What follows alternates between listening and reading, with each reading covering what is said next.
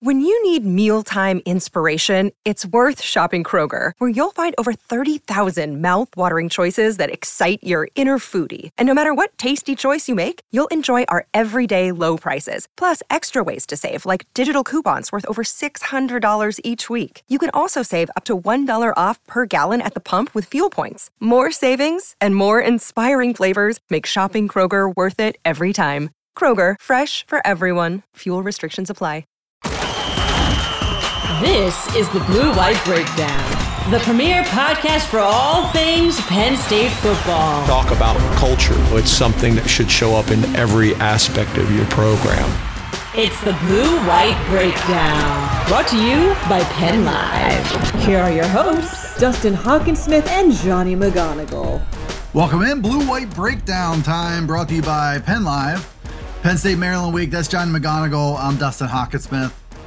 Johnny, we have, a game this week that, by the way, I've just been watching the point spread a bit, and I'm really fascinated to see a lot of people are picking this game really hovering around that point spread. And the point spread went from, I believe, 9.5 to 8.5, which I guess indicates that people were liking Maryland with that number of points in this game. But that's a pretty interesting sentiment out there, because as I'm looking around and I'm reading your pick and I'm reading, other people around the beat and things like that, they're not seeing it as I like Maryland with the points. It's an interesting dynamic.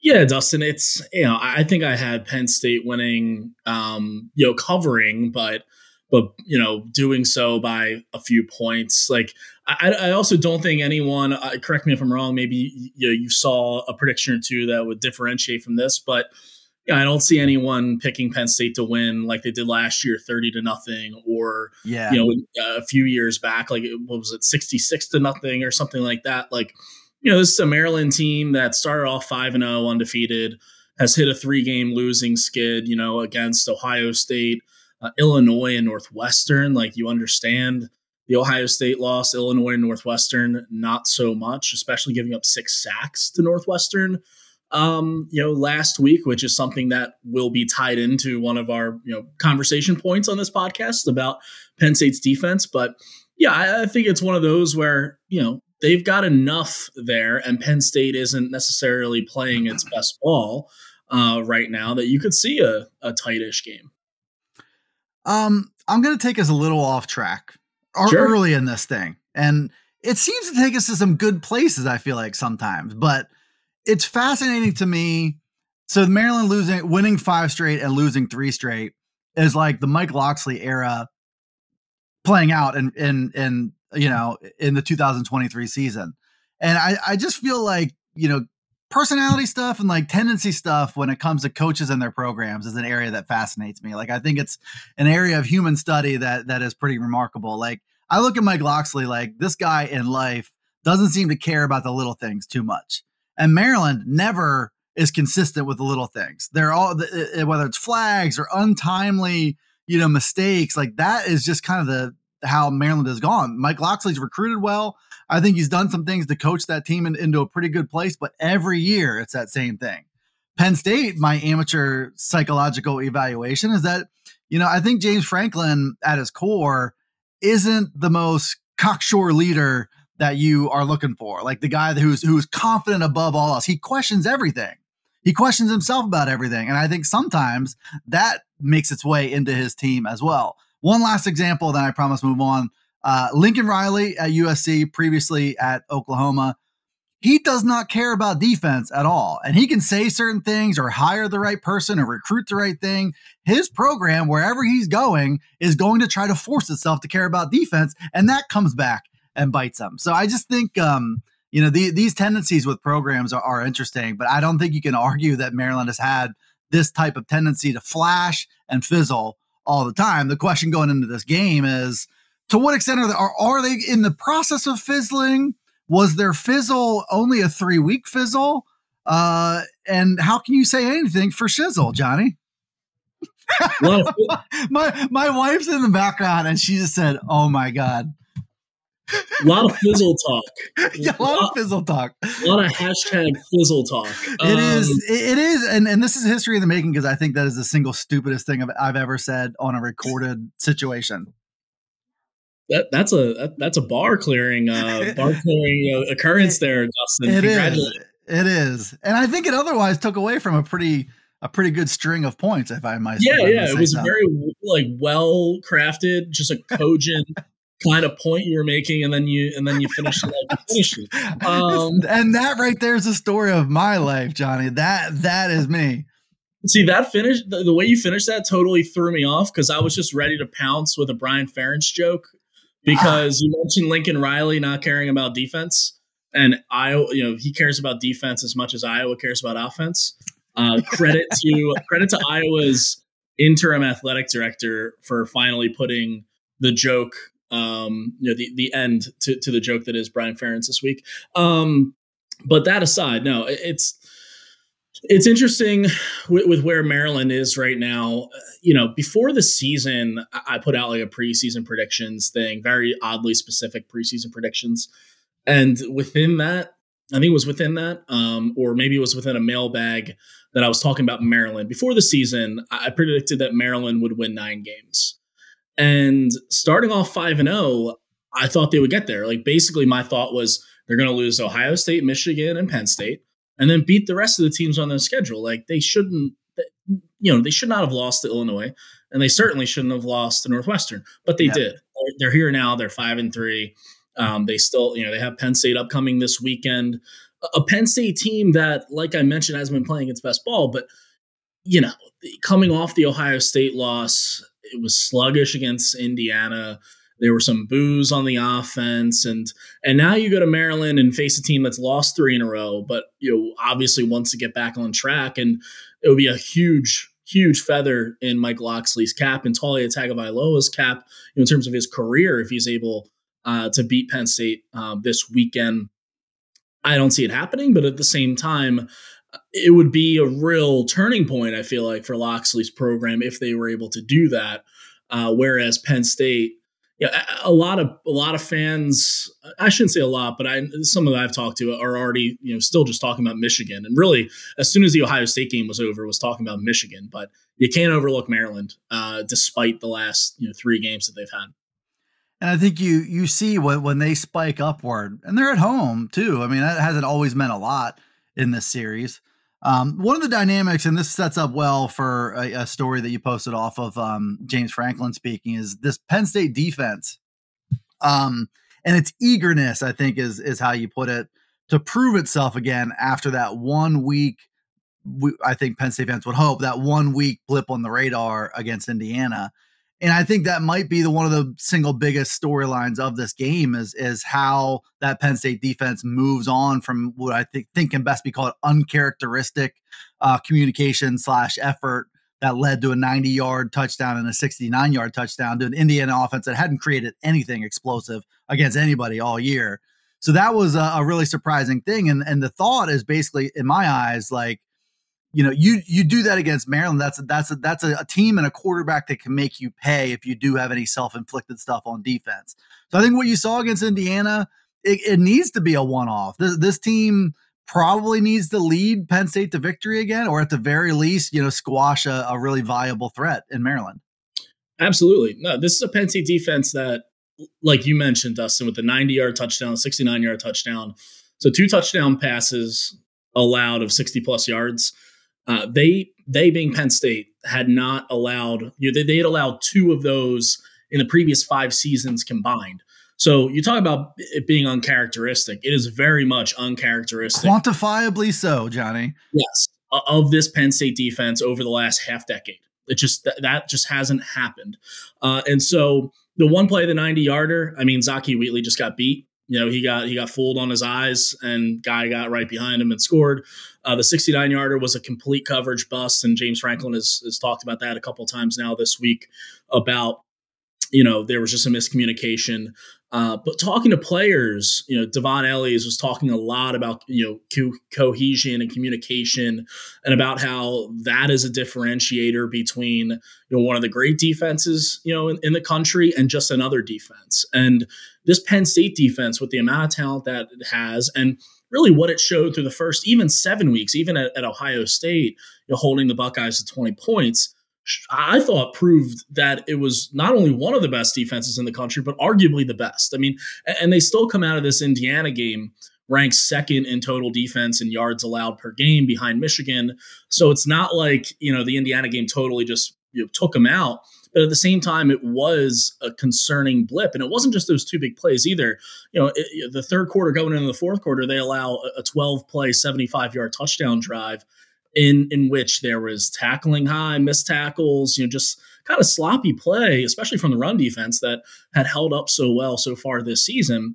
And so when you talk to James Franklin, he pointed it out in his Tuesday presser about how Devon Ellies addressed the team in the locker room after the Indiana game, and he was lauding, Devon and the players and how, change and honest conversations sometimes have to be player-led. And I think Penn State got that from their defense on Sunday when they were going through their film sessions, and throughout this week, those players taking accountability, recognizing what they did against Indiana was not acceptable, and that going into this Maryland game, they can't have those kind of mistakes.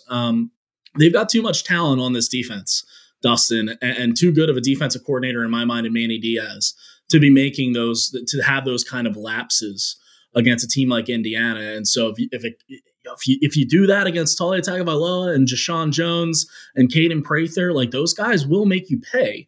And I think you want to see Penn State be cohesive and on the same page early in this game too, because Penn State's offense right now is not working from a place that it can really dig itself out of a hole. And so if Penn State's defense allows Penn State to get an early lead and they're able to kind of ride that out, that's the kind of game script I think would be ideal for the Nittany Lions this weekend. And just a note with that, I think, you talk about making those plays early and being laser focused early. The last time Maryland beat Penn State, it was a lack of laser focus on defense early that cost them. And you allow Talia Tagovailoa to feel good about himself early and to get those big plays early. It's hard to reverse that as the game goes on. So I think this is really important. I have, all the faith in the world that group and Manny Diaz, that they can get back on track. But it was I think a shattering thing for a lot of people, because that defense was the only thing people knew they could count on going into a game, right? And to have that little bit of a breakdown, I think energy and effort were understandably a little bit less present coming off of that loss. And then I think probably there was a little bit of guilt there of not taking Brendan Sorsby seriously enough as a threat, because he made a few good plays in that game, and two of them went for 159 yards. Yeah, and looking ahead to this weekend, I mean, Penn State's defense, they're going to have their opportunities to make big plays. Talia, attempts 37 passes a game. That's second most in the Power Five, behind Shadur Sanders at Colorado. So if he's going to be dropping back that many times against a secondary, that includes Kalen King, Johnny Dixon, some safeties who, they got burned a couple times, or didn't have their best games necessarily last week against Indiana, are still uber talented. You like what you have in Daquan Hardy in the slot. If he's dropping back that many times, that's opportunities for the secondary to make big plays. A secondary that, by the way, and a defense, by the way, that this year has still only allowed 5 passing touchdowns total and has more interceptions, 8, than passing touchdowns allowed, 5. So it's a secondary with a lot of talent and a lot of room and opportunity for those big plays. And then a pass rush too that sacked Talia last year 7 times. And it's better now. And they're going up against the Maryland offensive line that I thought had been better in pass protection up until last week, when they let up 6 sacks to Northwestern. And Northwestern does not have Denai Dennis Sutton off the edge, or Adisa Isaac, or Zane Durant inside, Abdul Carter, Curtis Jacobs, blitzing from the linebacker position, even Johnny Dixon coming off the edge. Penn State doesn't even, I mean, obviously they would love to have Chop Robinson out there, but after the injury that he sustained at Ohio State, I didn't see him on the sideline at all. even like supporting the team. I didn't see him there at Beaver Stadium last weekend. I don't think that's necessarily a great sign for his availability this weekend. But I still think this is a defense that can tee off on Maryland's pass protection, especially if Penn State's able to get a lead early and then force Maryland to come from behind. This is the Blue-White Breakdown. And then real quick, just on the other side, I came out of Indiana. Like, I know the performance wasn't all that crisp, especially for the first 30 minutes or so. But I came out of that game feeling a little bit more optimistic than it seems like a lot of people are about the state of the offense. Because, what I saw was Drew Aller not just giving a token look downfield. Like, there was a shift in his thinking, whether that was from coaching or from film study or whatever, where he was really looking for that play down the field. Not just starting his progression there because that's what you do, but really keeping his eyes there and keeping his intentions there. And I think that transformation can be meaningful in some of these games coming up. Whether he has time to do that against Michigan, I have some big doubts about that, some big questions about that. But I thought what you were looking for, not just the number of attempts down the field, but it looked like a coaching situation where they got the Drew and they got together and said, hey, we got to flip this around a little bit. We got to stop worrying about the risk and start thinking about the rewards a little bit more. Yeah. And I saw some discourse around the interception and some thoughts that maybe like it's almost like a relief or weight off his shoulders that he hasn't thrown. I don't necessarily subscribe to that theory. I don't think throwing interceptions at any point is a good thing. Penn State would have much rather had him not throw an interception in the situation that he threw. What if they, when they're up 49-0 on UMass, why don't you just toss it to the end or something? Be like, here, bro, and get it out of the way that way. Yeah. So yeah, it's one of those where can't agree with that. But what I do take away is how he responded. And how he came out the next drive and hit Keandre for that 57-yard touchdown. It was a beautiful ball. Great tightrope job by Keandre to keep his feet in and score. And it could unlock something within this offense that now that they've hit one, and not only hit one, but hit one to win a game, hit one when they really needed it. That can be a real building block for this offense and specifically for the downfield passing game. The problem coming out of the Indiana game is that Harrison Wallace was on the sideline with his right arm in a sling. And so a wide receiver room that was already a concern and a question mark just lost its number 2 receiver. And say what you will about his production. And, he has been injury riddled this season so far and has missed some serious time. But James Franklin and the coaching staff and the team and the team and everyone really going back to August and even spring camp, it was like well established that Keandre and Trey Wallace, they are the top 2 receivers. That's everyone else. And so to not have him, if he's out, whether it's this weekend or an extended period of time, that is not a good thing for this offense whatsoever. And I think they'll need more production from their tight ends, Theo Johnson, Tyler Warren. They'll need more from the running game, which was my major concern coming out of the Indiana game, was that this is the worst rush defense in the Big Ten. And you weren't really able to dominate. Like, Katron and Nick combined for, I believe it was 131 yards total against a defense that had been allowing 175-yard rushing yards per game. So it was a fine game, but it wasn't the kind of game that you have become accustomed to seeing from Katron and Nick really last year when they burst onto the scene as freshmen. Being more downfield centric, I feel like helps all that though. I mean, it's all one interconnected unit. So, affecting one thing in a positive way can affect everything in a positive way.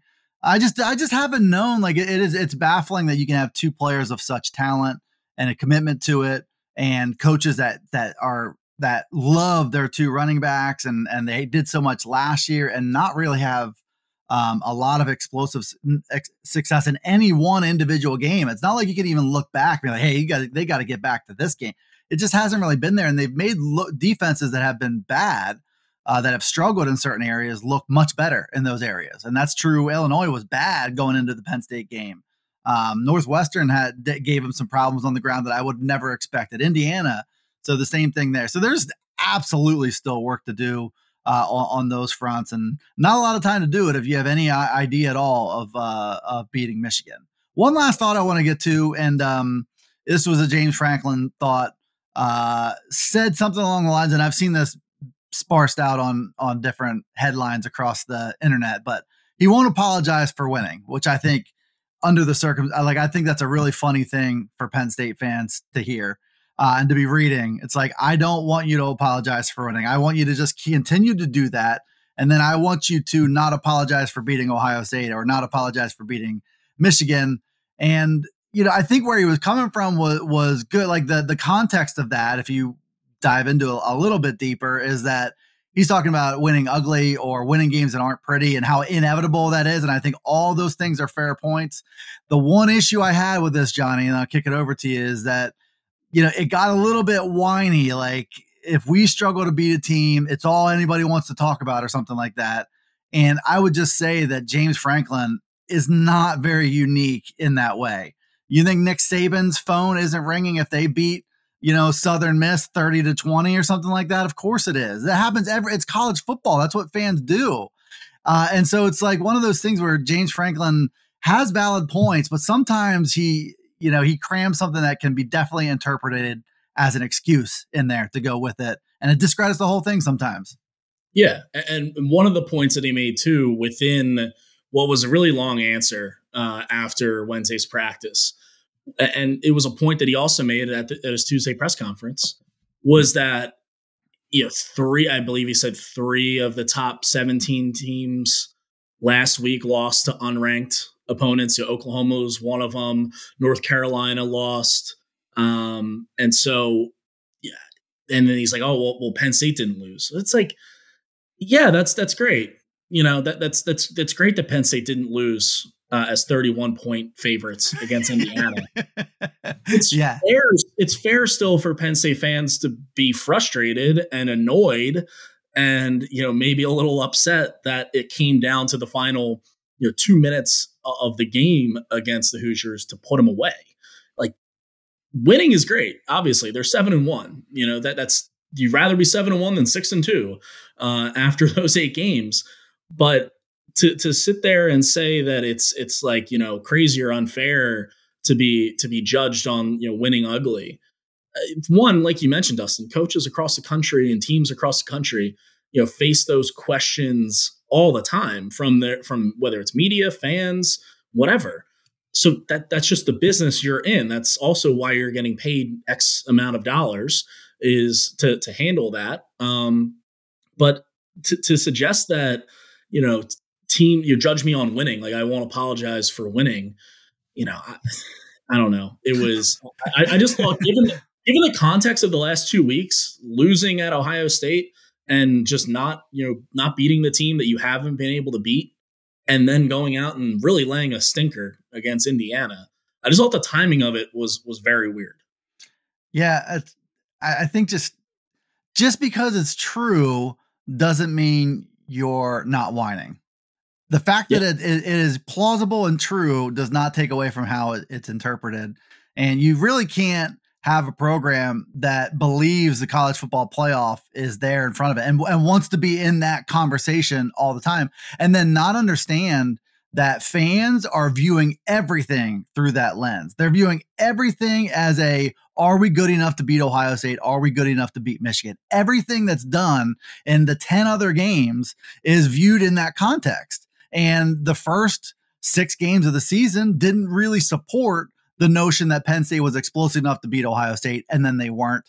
And then, obviously he's right that everybody has to gut one out once or twice throughout the season, and the ability to do that and find ways that it's a commendable thing. But please do not tell me that you're special and unique because fans are complaining about it. The college football fans, I think because of the makeup, how the sport's constructed, and how you have to have 1 loss or 0 loss to basically be a factor in the big trophy race. You can't be 9-7 or 10-7 like you can be in the NFL and make a run. I think that's part of it. But college football fans, man, they are probably the most pessimistic fans of any sport, I think. Yeah, and again, I'll go back to the timing of it. when you just lost to Ohio State the way that you did, and you tack another L onto that overall record against the Buckeyes, and then you have that performance, like, you're gonna get questions. You're gonna, there are gonna be fans that are upset, that are pissed off. I'm sorry, like it's not, and it's not just unique to you either. Like, as you're talking to James, like, it's not just unique to him. These are college football fans. And, if you're a Penn State fan and you saw what you saw at Columbus, you expect the team to rebound and to play well against Indiana and bury one of the conference's worst teams, frankly, one of the worst teams in the country in the FBS. And they didn't do that. So I don't know. I just, when I saw that, I was just like, not speaking your language. The timing of this is just awful. Listen, I just had one piece of advice before we wrap up here, as somebody who's very good at being a bare minimum husband in a marriage. When fans call with that complaint, you need to guide them through it, validate what they're feeling. Don't discredit it. And for the love of God, James, don't try to fix their emotions. All right. Couple pieces of advice on the house for James Franklin. Going into Maryland week, same kind of questions could come up next week if they don't look crisp and sharp, because guess what? Michigan's coming to town, whether you're crisp or sharp or not. And Penn State fans want to see that version, not just a win in the win column. That's Johnny McGonigal. I'm Dustin Hockensmith, getting a little fired up before we wrap up on the Blue White Breakdown. Stay tuned throughout game day and into next week on PennLive.com/Penn State football, and download the Blue White Breakdown anywhere you get your podcasts. We'll see you next time. This has been the Blue White Breakdown, brought to you by Penn Live.